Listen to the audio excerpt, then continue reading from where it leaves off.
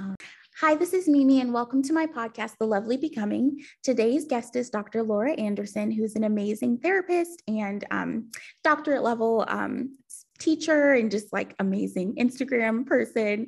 And she's taught me a lot about religious trauma. So I'm really excited to have you on. Hi, Laura. Hi, Mimi. It's so good to be here. Thank you for coming on. I appreciate your time. Yes, of course. It's great. I'm so excited about what you're doing, and I'm glad to have this conversation today. Yes. So first off, tell us about yourself. What do you do? What do you love? That's a big question. Let's see. What do I do? Like you said, I'm a therapist. I'm here in Nashville, Tennessee, have my own private practice and have had that for about almost 10 years now. And through that, like through kind of getting to know myself as a therapist and being able to specialize more and more, I've been able to kind of narrow my practice down into working with clients who have a lot of complex trauma. And within that, I really specialize in sexualized violence, domestic violence, and religious trauma. And also, as part of my professional identity, I'm the co-founder of the Religious Trauma Institute with my colleague, Brian Peck, who is Room to Thrive out in Boise, Idaho. And we focus on training clinicians, coaches, other helpers, healers, advocates to be able to work with people who have experienced religious trauma. And then I also just recently opened the Center for Trauma Resolution and Recovery, which is an online coaching practice. All of the practitioners there are trauma trained and trauma informed and understand religious trauma very well. And we have practitioners all over the country, and they meet online in individual coaching and group coaching, to work through various aspects of religious trauma, faith deconstruction, purity, culture, adverse religious experiences. So that's my professional identity. And then, personally, I actually feel like I'm in a spot of learning a new personal identity. For the last several years, I've been in school, which has taken up a lot of my time, a lot of my spare free time. I didn't even know how much it took up until I was done. So I feel like I'm rediscovering myself and both like resting after like a really fast-paced 4 years of getting my doctorate. And then also like, okay, now what do I want to do? Like, do I need to watch Grey's Anatomy for the 4th time? Or, I mean, obviously, yes. But also what else can I do? So I'm finding myself writing a lot, trying to be outside when it's not so crazy hot out. I have developed a really wonderful group of friends that have a similar background to me, which is nice to have come out of something together and be moving it forward in life together as well. And I have a lovely dog who you might hear in the background once or twice, and she just ran in. You must know I'm talking about her.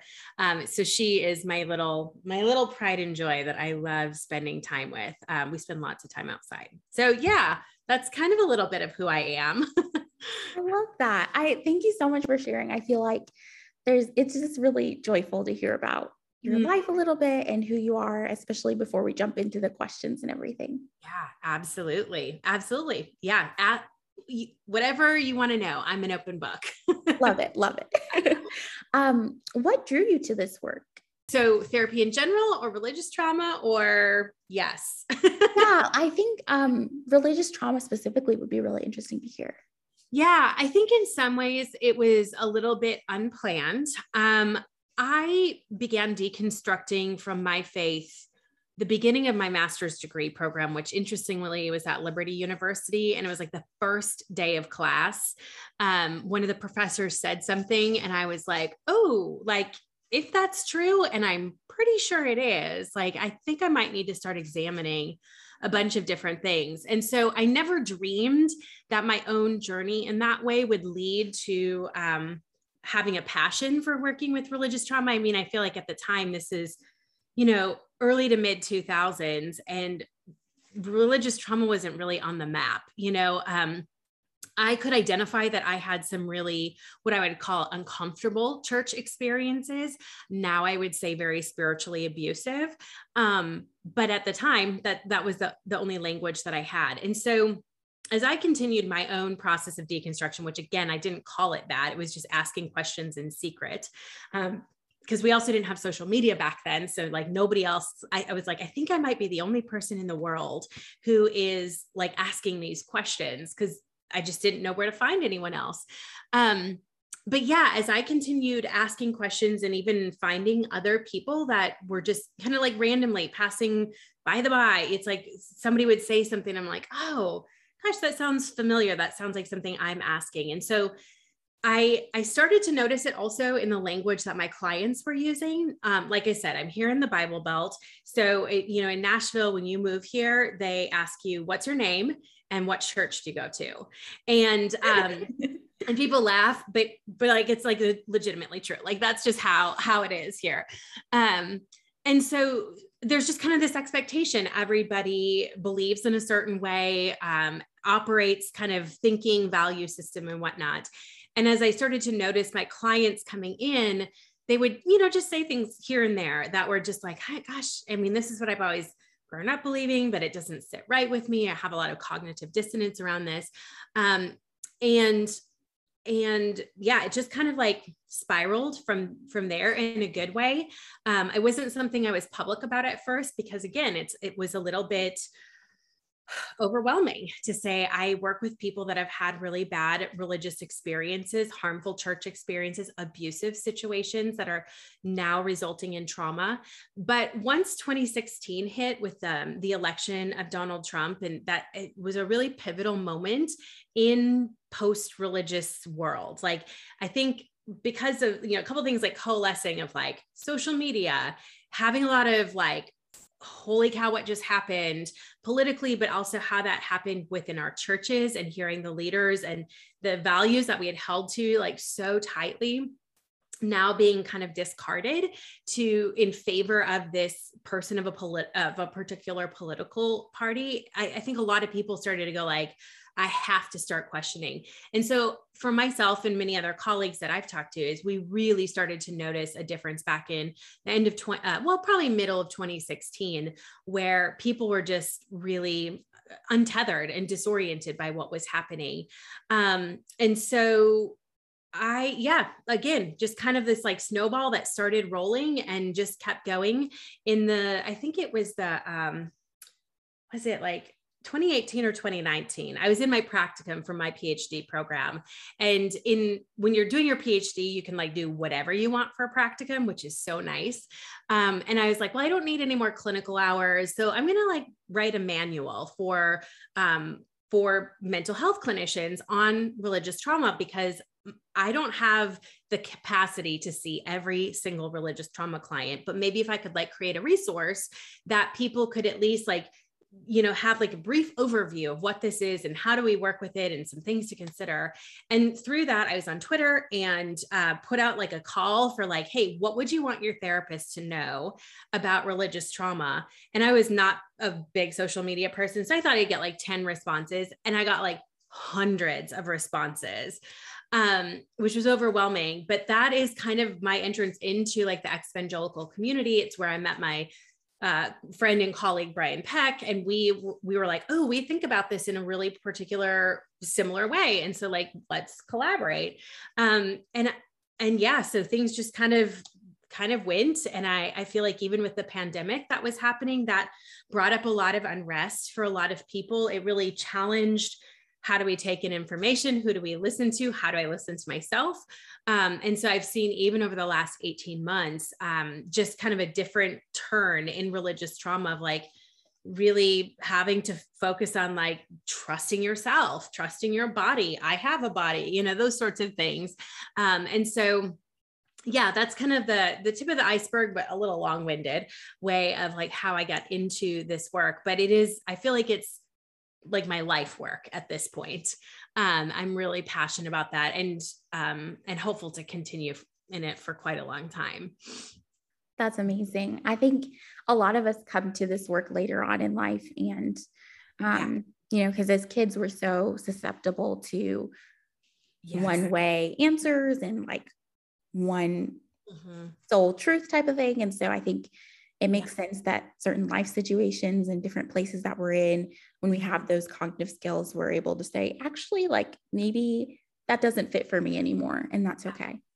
Yeah, I totally agree. And I think it's a really brave person that does that, because to your point, when we're taught like there's one way to think, one way to act, like, and anything outside of that is sinful with this potential consequence of eternal conscious torment, like that is overwhelming. That can feel very threatening to your nervous system. So it takes a really brave person to even just consider that I could ask a question about something outside of this, and I can allow myself to continue asking questions and consider other viewpoints and opinions. So I applaud every person who has started deconstructing or is in the middle of it or feel like they're at the end of it or whatever, because that's a brave person. Definitely. It's scary work, going against the grain and leaving that safety of community, of like feeling sometimes secure. And so you lose a lot, but you gain a lot too. Yes. Yeah. It is not an easy process. There's different people that have posted over time that have said, like, if I knew that it was going to be this hard, I don't know if I would have started this process. And I can really empathize with that, because I mean, it uproots your entire life, your entire belief system, everything shifts. And that is wildly unsettling and not for the faint of heart. And yeah, it's really hard work. It is rewarding and it's really hard. Yes. Both and. Yes, exactly. So what are adverse religious experiences? And how are they similar and different to adverse childhood experiences? Yes, I'm actually pulling up our official definition of it. But the way that we came up with the term adverse religious experiences was definitely based off of the adverse childhood experiences. And so I don't know, I'm assuming but I don't know if your listeners are familiar with the ACEs study and whatnot, but essentially it has 10 categories of like different things that you might experience in childhood, and your ACE score, or your adverse childhood adverse childhood experience score, the higher it is, the higher the likelihood that that it would have resulted in trauma or other kind of long-term impactful symptoms, consequences, illnesses, these sorts of things. And so one of the things, when we talk about trauma, religious trauma, or any trauma, I think it's important to have that understanding of what is trauma, and so the way I define it is trauma is not the thing that happened to you, but the way that your body or your nervous system responds to the thing that happens to you. And so oftentimes it's anything that's too much, too soon, too fast, too dangerous, too overwhelming, that kind of uproots our normal ability to cope and come back to a place of safety. And so religious just becomes an adjective to help us like understand the context for where that trauma may have occurred in.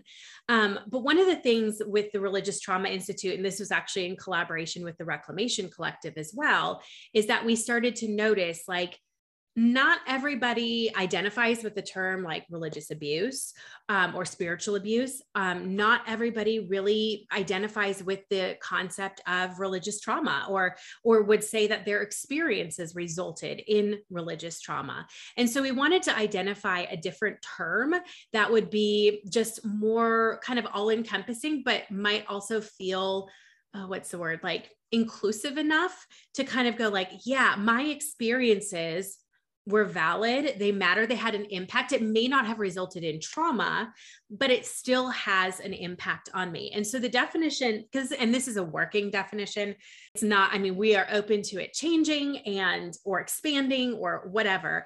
But the definition that we've been using for adverse religious experience is any experience of a religious belief, practice, or structure that undermines an individual's sense of safety or autonomy or negatively impacts their physical, social, emotional, relational, or psychological well-being.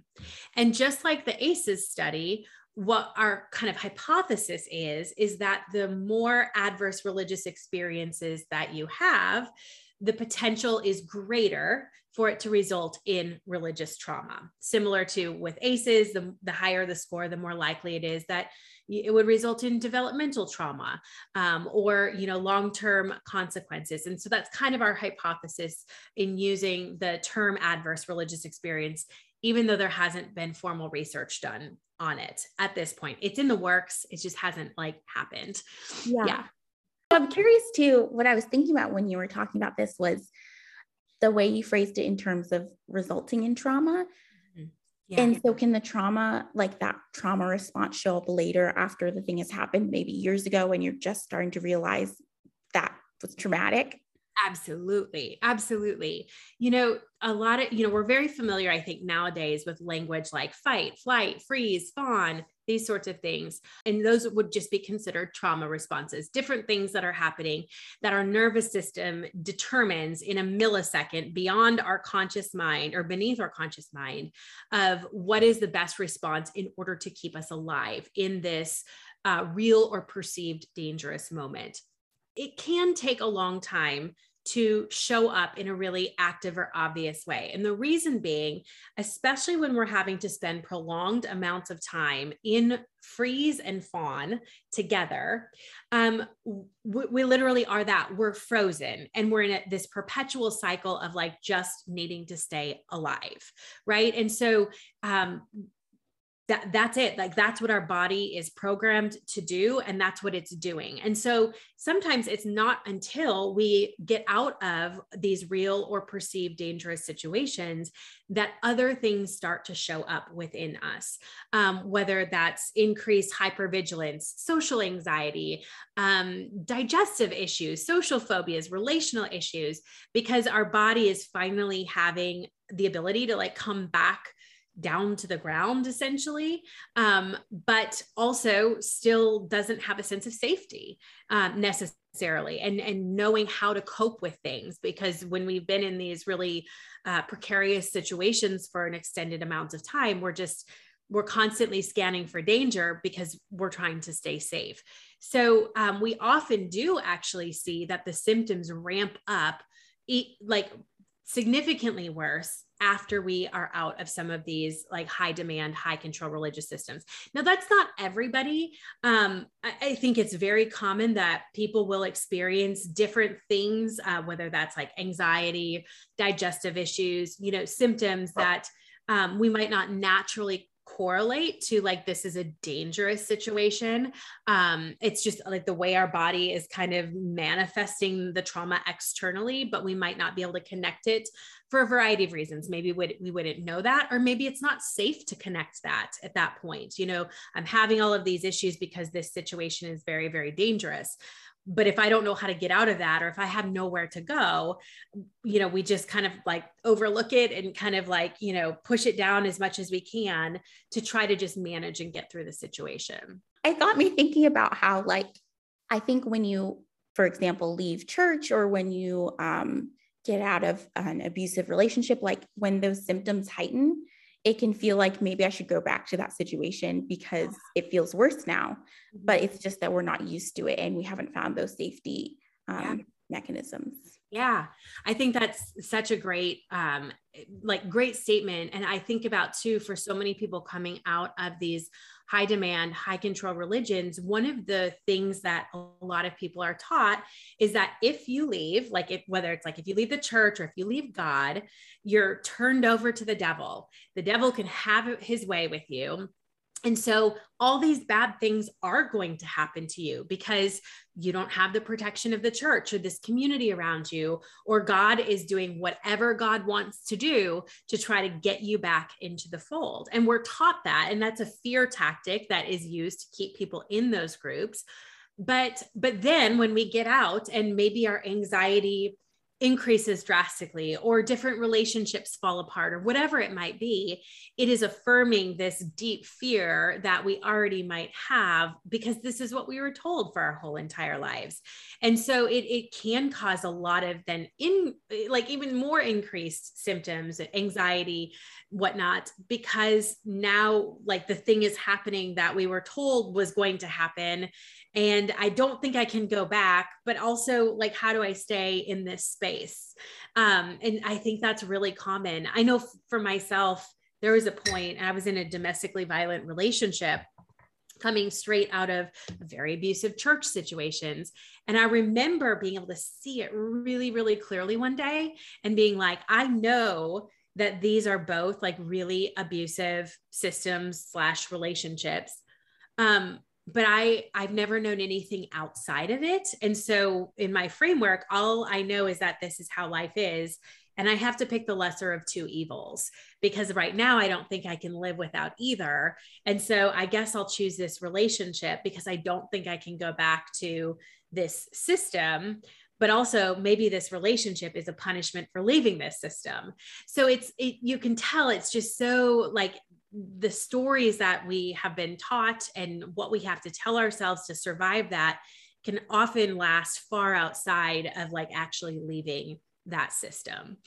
Mm-hmm. Yeah. And I think it's interesting that we're so worried that like if something someone says comes true, then maybe we were wrong about our choices. And I think that's so important to learn that like, even if the feared outcome happens, that doesn't mean you're making the wrong choice. Yes, absolutely. And new things are scary, right? Like as humans, we thrive on what is familiar, even if it's not particularly healthy or functional. I call it functional dysfunction, where it's like, it may be very dysfunctional, but I know how to handle it. So it feels really functional. So yeah, to do something different, to think on my own, to try something different feels really unfamiliar and usually scary. And our bodies are created to kind of resist that a bit and to go, oh, I don't know if this is the right thing. So therefore I must be wrong. Yeah. Yeah. I think I try to think about like, how is that helpful for us as humans? But how is that maybe not helpful in this specific environment, circumstance for this person? Mm-hmm. Yeah, absolutely. I know there's like a little Instagram debate on, is there anything that's really adaptive or maladaptive? I don't know. I don't want to get into it, but I think it is. I tend to think that pretty much all of those things are pretty adaptive because they do help us work. They help us stay safe, even if they might not be the healthiest thing for us, which is subjective from person to person. They were adaptive. They really helped us stay alive when we needed it. Definitely. So what impact does religion play on different marginalized communities? Maybe some teachings that could be harmful, or some things that are very core to religion that might inherently be play out differently for marginalized communities. I mean, I think religion has a huge impact on marginalized folks. Part of me is like, I don't know how it doesn't, like, there's no area where it doesn't have an impact. I think for me, when I look at the systems that it's built on, what religion or a lot of high demand, high control religions are built on, for me, I think at the bottom is patriarchy. And what I mean by that simply is like, so patriarchy is this belief that there is one person or group of people that is at the top determining everything, the rules, everything from how do we spend our money? Like, how does business run? What are the rules for relating to one another? How do we live? How do we act? What's appropriate? What can we do with our bodies? What can we not do with our bodies? And I could be off, and maybe this is a very privileged position, but I feel like patriarchy at the bottom of all of this. And racism and oppression stems from that, this belief that like one person or group of people somehow is in a position of power and everybody else falls, in line beneath that at differing levels based off of what the person at the top says or the people at the top says. I think we see that in religion. I think we see it in society. I think it's fair to say that all of us and our parents and our grandparents and our grandparents' grandparents, we all have grown up in a patriarchal society. We all have, like, and that's not just in religion. We're talking like everywhere, where there is a hierarchical system that determines your level of power and control over other people. And so it's like baked into everything, like baked into the way that we relate to others. It's baked into our systems as a society. But I think as it pertains to religion, I mean, I think about how, I don't know if you're familiar with the Duluth Project, which is it's focused on domestic violence. And they were the people that came up with the resource of what's called the power and control wheel. And it's this resource that talks about 8 different areas of like seemingly benign behavior that ultimately results in power and control over another person, and sometimes leads to a more obvious sort of abuse, like physical or sexual abuse. And what they talk about in that is that, you know, there's certain behaviors where like, well, I've done that too. You know, I've blamed somebody. I've denied that I've done something. I've called somebody a bad name or accused them or whatnot of something that they may or may not have done. And it's going, the little things by themselves may not be that big of a deal, but stacked on top of one another, and over time and consistency, they become, really bad. They become a way that one person gains power and control over another person. They erode them, their voice, their autonomy, their body, and so that they can control them. And they can say, you will do what I want you to do. You will go where I want you to go or not go. And I think that's really common in religious systems as well. We have all these different areas that religion like takes slices of. So it's like on the outside, you're like, oh, I don't know, like the giving them 10% as a tithe, like, I mean, that's not so bad. It's like, that's just like what you do for the church to support. But it's like that maybe combined with here's who you are allowed to love and here's who you're not allowed to love. And here's eternal conscious torment. Or if your body looks this way, you are a lesser of a position, or you must submit to another person who looks differently. And you start to combine all these things on top of each other. And you're like, oh, wow, like that's a really abusive, oppressive system. And so I think that the more quote unquote different you are from the top of that pyramid, which is typically cis white males, the more marginalized you become and the more restrictions are put on you as your body, how you show up, who you can love, who you're not allowed to love, and then also consequences because of all of those things. I feel like there's probably like more discussion around that, but like that's kind of how I see that, because also then what it does is it gives permission for that system to continue on, and it gives permission to for people to treat anybody who's marginalized in very specific ways because like of the patriarchal kind of hierarchy system. Yeah. That's really helpful. I think it's interesting too to think about how kind of like what you said, like the farther away you get from those certain identities, the more marginalized you are. And it's really interesting also to think about how like these systems have been around for so long historically that other systems that came up later are very much ingrained in those older. Yes. Yeah, absolutely. Even though, I mean, I think we are now in a time where we're starting to see things for how they truly were, and we're starting to see the problems in them. We're trying to like design new systems, but they're still those systems. Like, you know, I think about like, even in the religious trauma community, you know, we come out of this really fundamentalist background. And when we come out of that, we're like, no, I want nothing to do with that. I'm pro all this. I'm anti all this. I'm whatever. And we swing to this other side of the spectrum that's equally as fundamentalist. But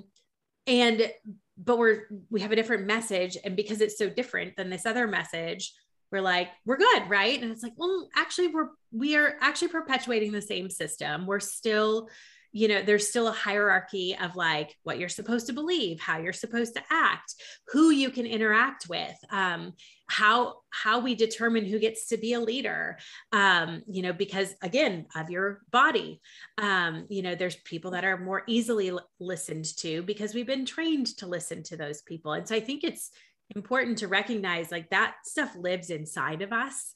And that's part of the work of healing from religious trauma, or maybe just life in general, is recognizing how these systems show up inside of us, like how we have embodied like fundamentalism, how we have embodied patriarchy. And perhaps we'll never be able to get rid of it because of when we live and where we live and whatever, but at least to be able to bring awareness to it so that we have choices. We can give ourselves choices outside of that. Mm-hmm. I think that's really helpful too. And it reminds me of this idea of like a lot of people will turn from one fundamentalist thing to like spirituality, and then there's spiritual abuse that might happen. And it's like, oh, but I thought that was different, but maybe it's similar. Yeah. I think it's very similar. I think we can see it anywhere, really. I mean, I think that, you know, I focus a lot on religious trauma, but it's not lost on me that fundamentalism is not exclusive to religion.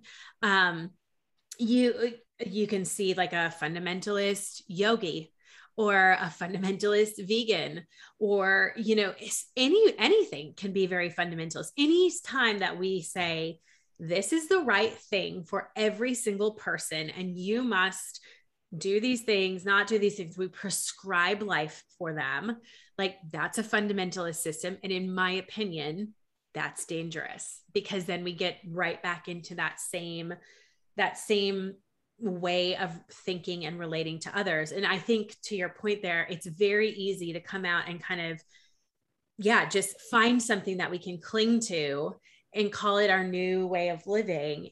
And it's just as fundamentalist as what we came out of. But part of that is because like that feels safe to us when we've not been taught how to think, but instead what to think. We come out of this and we're like, oh crap, like I don't know how to live, but here's this person over here in the wellness community that's saying, just do these things. Here's this hack. Here, try this, read this book. This is what you have to do to heal. And that feels really attractive. It feels really safe.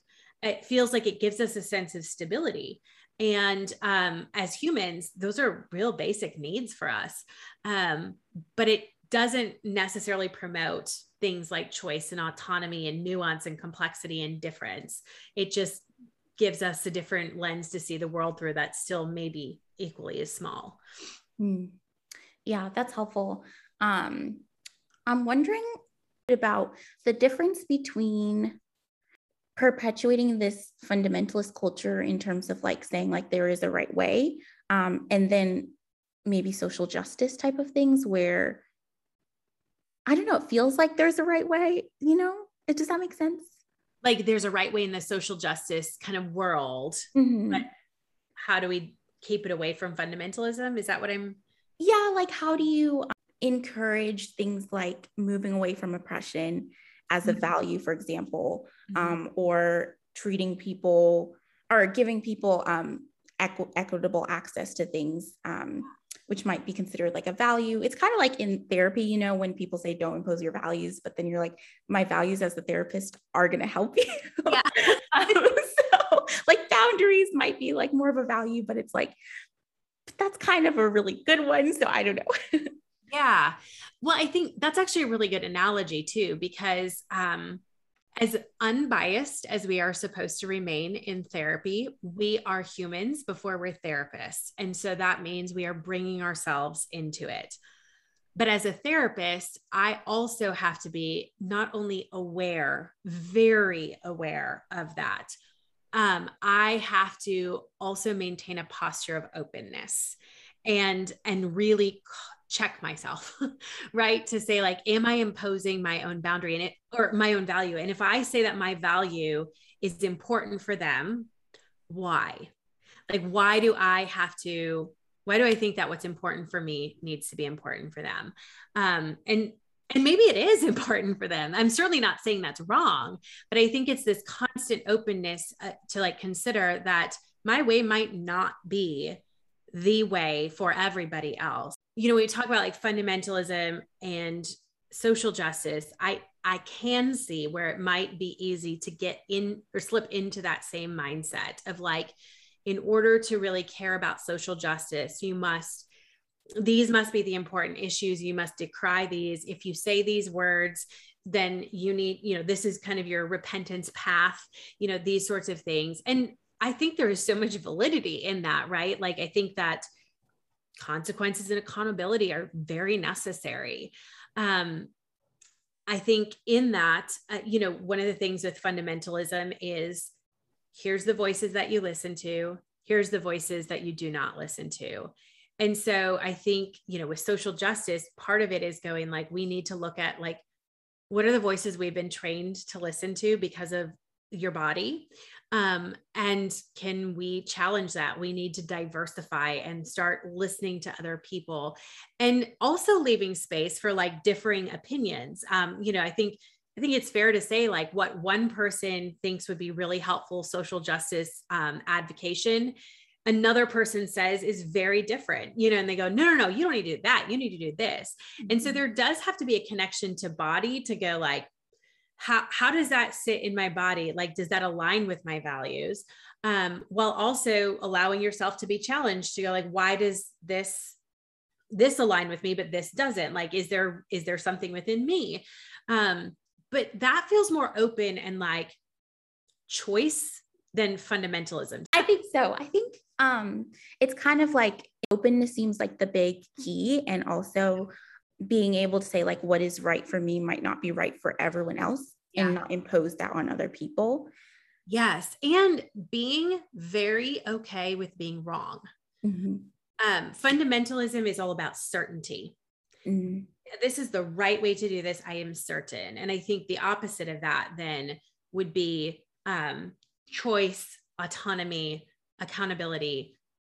It's okay for me to be wrong. Like, it does not mean that I'm a flawed human being. It just means I need to open my eyes. I need to open my experiences. Mm-hmm. Those feel like very opposite of fundamentalism. Yeah. And I think the more that we like encounter different types of like people and different stuff like that, I think the more we're able to move away from fundamentalism, because we're listening and we're being open and we're understanding, and that breeds a lot of compassion and more desire to advocate for other people type of thing. Yeah, I think as a therapist, I remember one of the first kind of lessons that I really learned was that like, when you work with people, like you cannot not be changed. It just like, and I think the first time, this is very bizarre. And of course I am not advocating for abuse at all, but the first, my practicum and internship was at a clinic where I worked exclusively with convicted sex offenders, doing group, individual, family, and couples. And I worked a lot with the adolescent sex offenders. They were kind of my primary. And, I went in like the first few days just with this really like disgusted attitude. Because I was like, these are people that are criminals, and these are people that have done these awful things. And that's true. They did. But especially as I worked with the adolescents, what I quickly realized was that every single one of them had been perpetrated against as well. And it crumbled this really like black and white, like thought that I had, like, you are this evil, horrible person because you did these things. And I was like, you did do these things. These are awful things. You harmed a lot of people, and you were harmed yourself. And this is how you learned like how it was okay to be in the world and to relate to others. It was not so cut and dry. So of course I'm not advocating for like, you have to understand your abuser, you have to forgive no, like you don't, that's not what I'm saying. It just became very apparent. Like, when you work with people, you cannot not be changed, because people just do that to you. Right. And so to your point, like when you surround yourself with people who are different than yourself, you can't not be changed. You can't, it's like almost impossible to see people in boxes anymore, because everybody's life is so far outside of that. And so I think there really is like a responsibility that we need to take to like diversify our friend group, diversify our social media feeds, and Twitter, whatever, like listen to podcasts from people who have different life experiences as you. Like, is it comfortable all the time? No. But do you start to be able to like challenge yourself and like see people as people? Yeah. Like I'm like, when you're in contact with humans, you just can't not. It's like you like everybody becomes very valid and very human. Yeah. I love that. It kind of reminds me too of like being a therapist is kind of a hard place to be because you do get such a big picture of like the in-depth kind of details. And so there's part of you, or I guess me, that's like, you know, I want to have compassion for this person because they were harmed. And then sometimes I start thinking, well, if I have compassion for them, will I become them and start doing what they do? So I think sometimes then I swing all the way over to like, I can't even think about having compassion for you because what if I start? And it's almost like the fear is really more about us than it is about that person.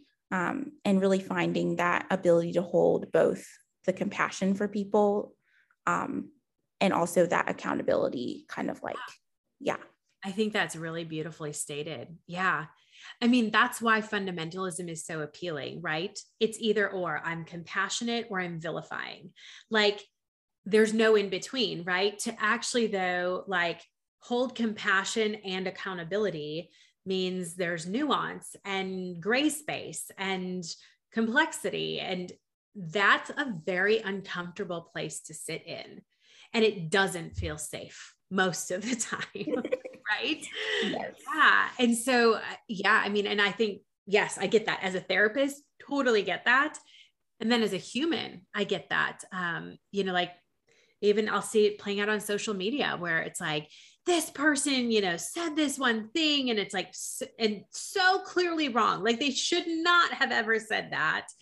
And then yet I'm also like, and I see this other side of you. Like you can't be reduced to this one thing. And that's really hard because it would feel so much safer to just be able to say, because of this, you are this, and therefore I don't have to like even treat you as a human anymore.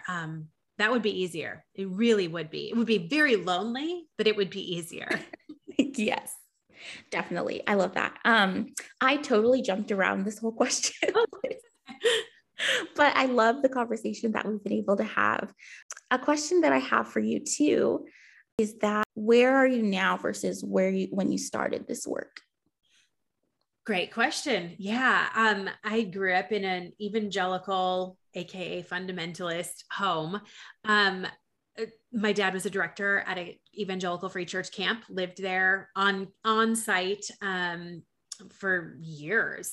Kind of one of those kids that like never remembers experiences outside of the church. Like that was just always a part of my life. After I graduated from high school, I volunteered at the church, then I worked at the church, have a, you know, Christian ministry degree and Bible and youth ministry, like did all the things. Right. I used to think that like I was like in and then I was out. But, part of my doctoral research was reading through my old journals, which was incredibly illuminating. And I saw that it actually was a much, much, much slower transition out. I was really trying to make it work, really trying to bend and shift and reshape myself in order to be able to be this person I thought I was supposed to be, because that's who God said.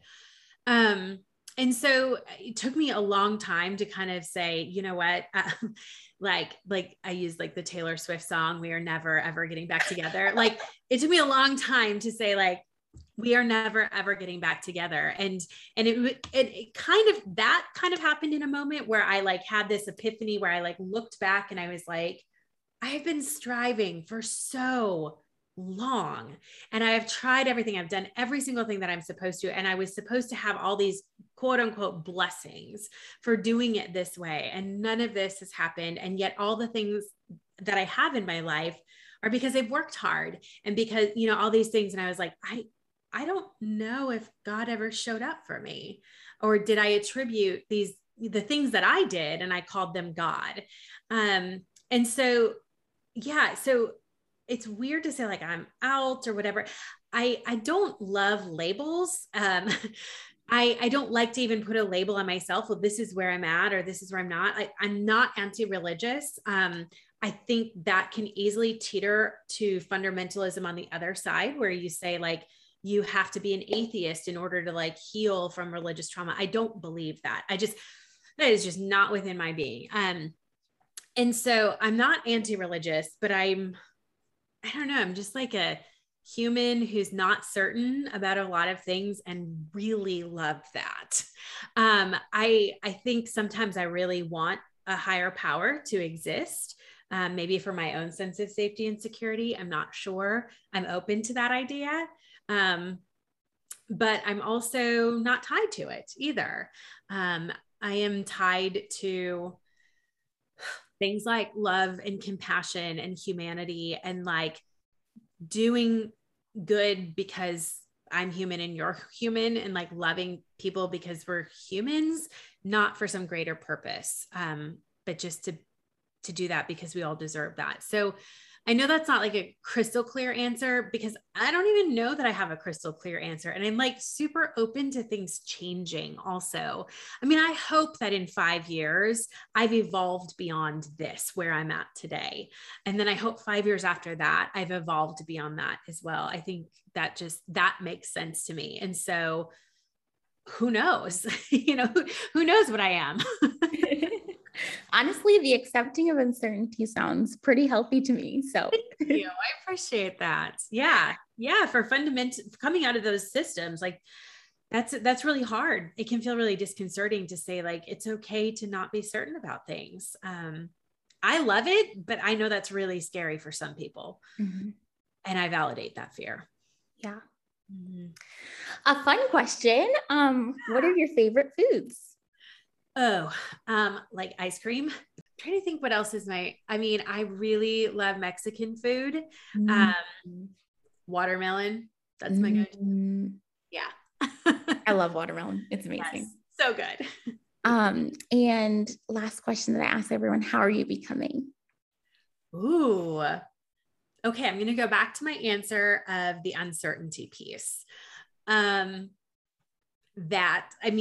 love that what you're asking, because it's like so big and open. There's no right answer that feels really congruent to who I am. And so this idea of becoming is like that openness of like not having to be certain and just leaving room for all possibilities. And I think that that's just something that's really important just in my day-to-day life of growing, learning, being open, having other people in my life that show up as them, and like being curious about that.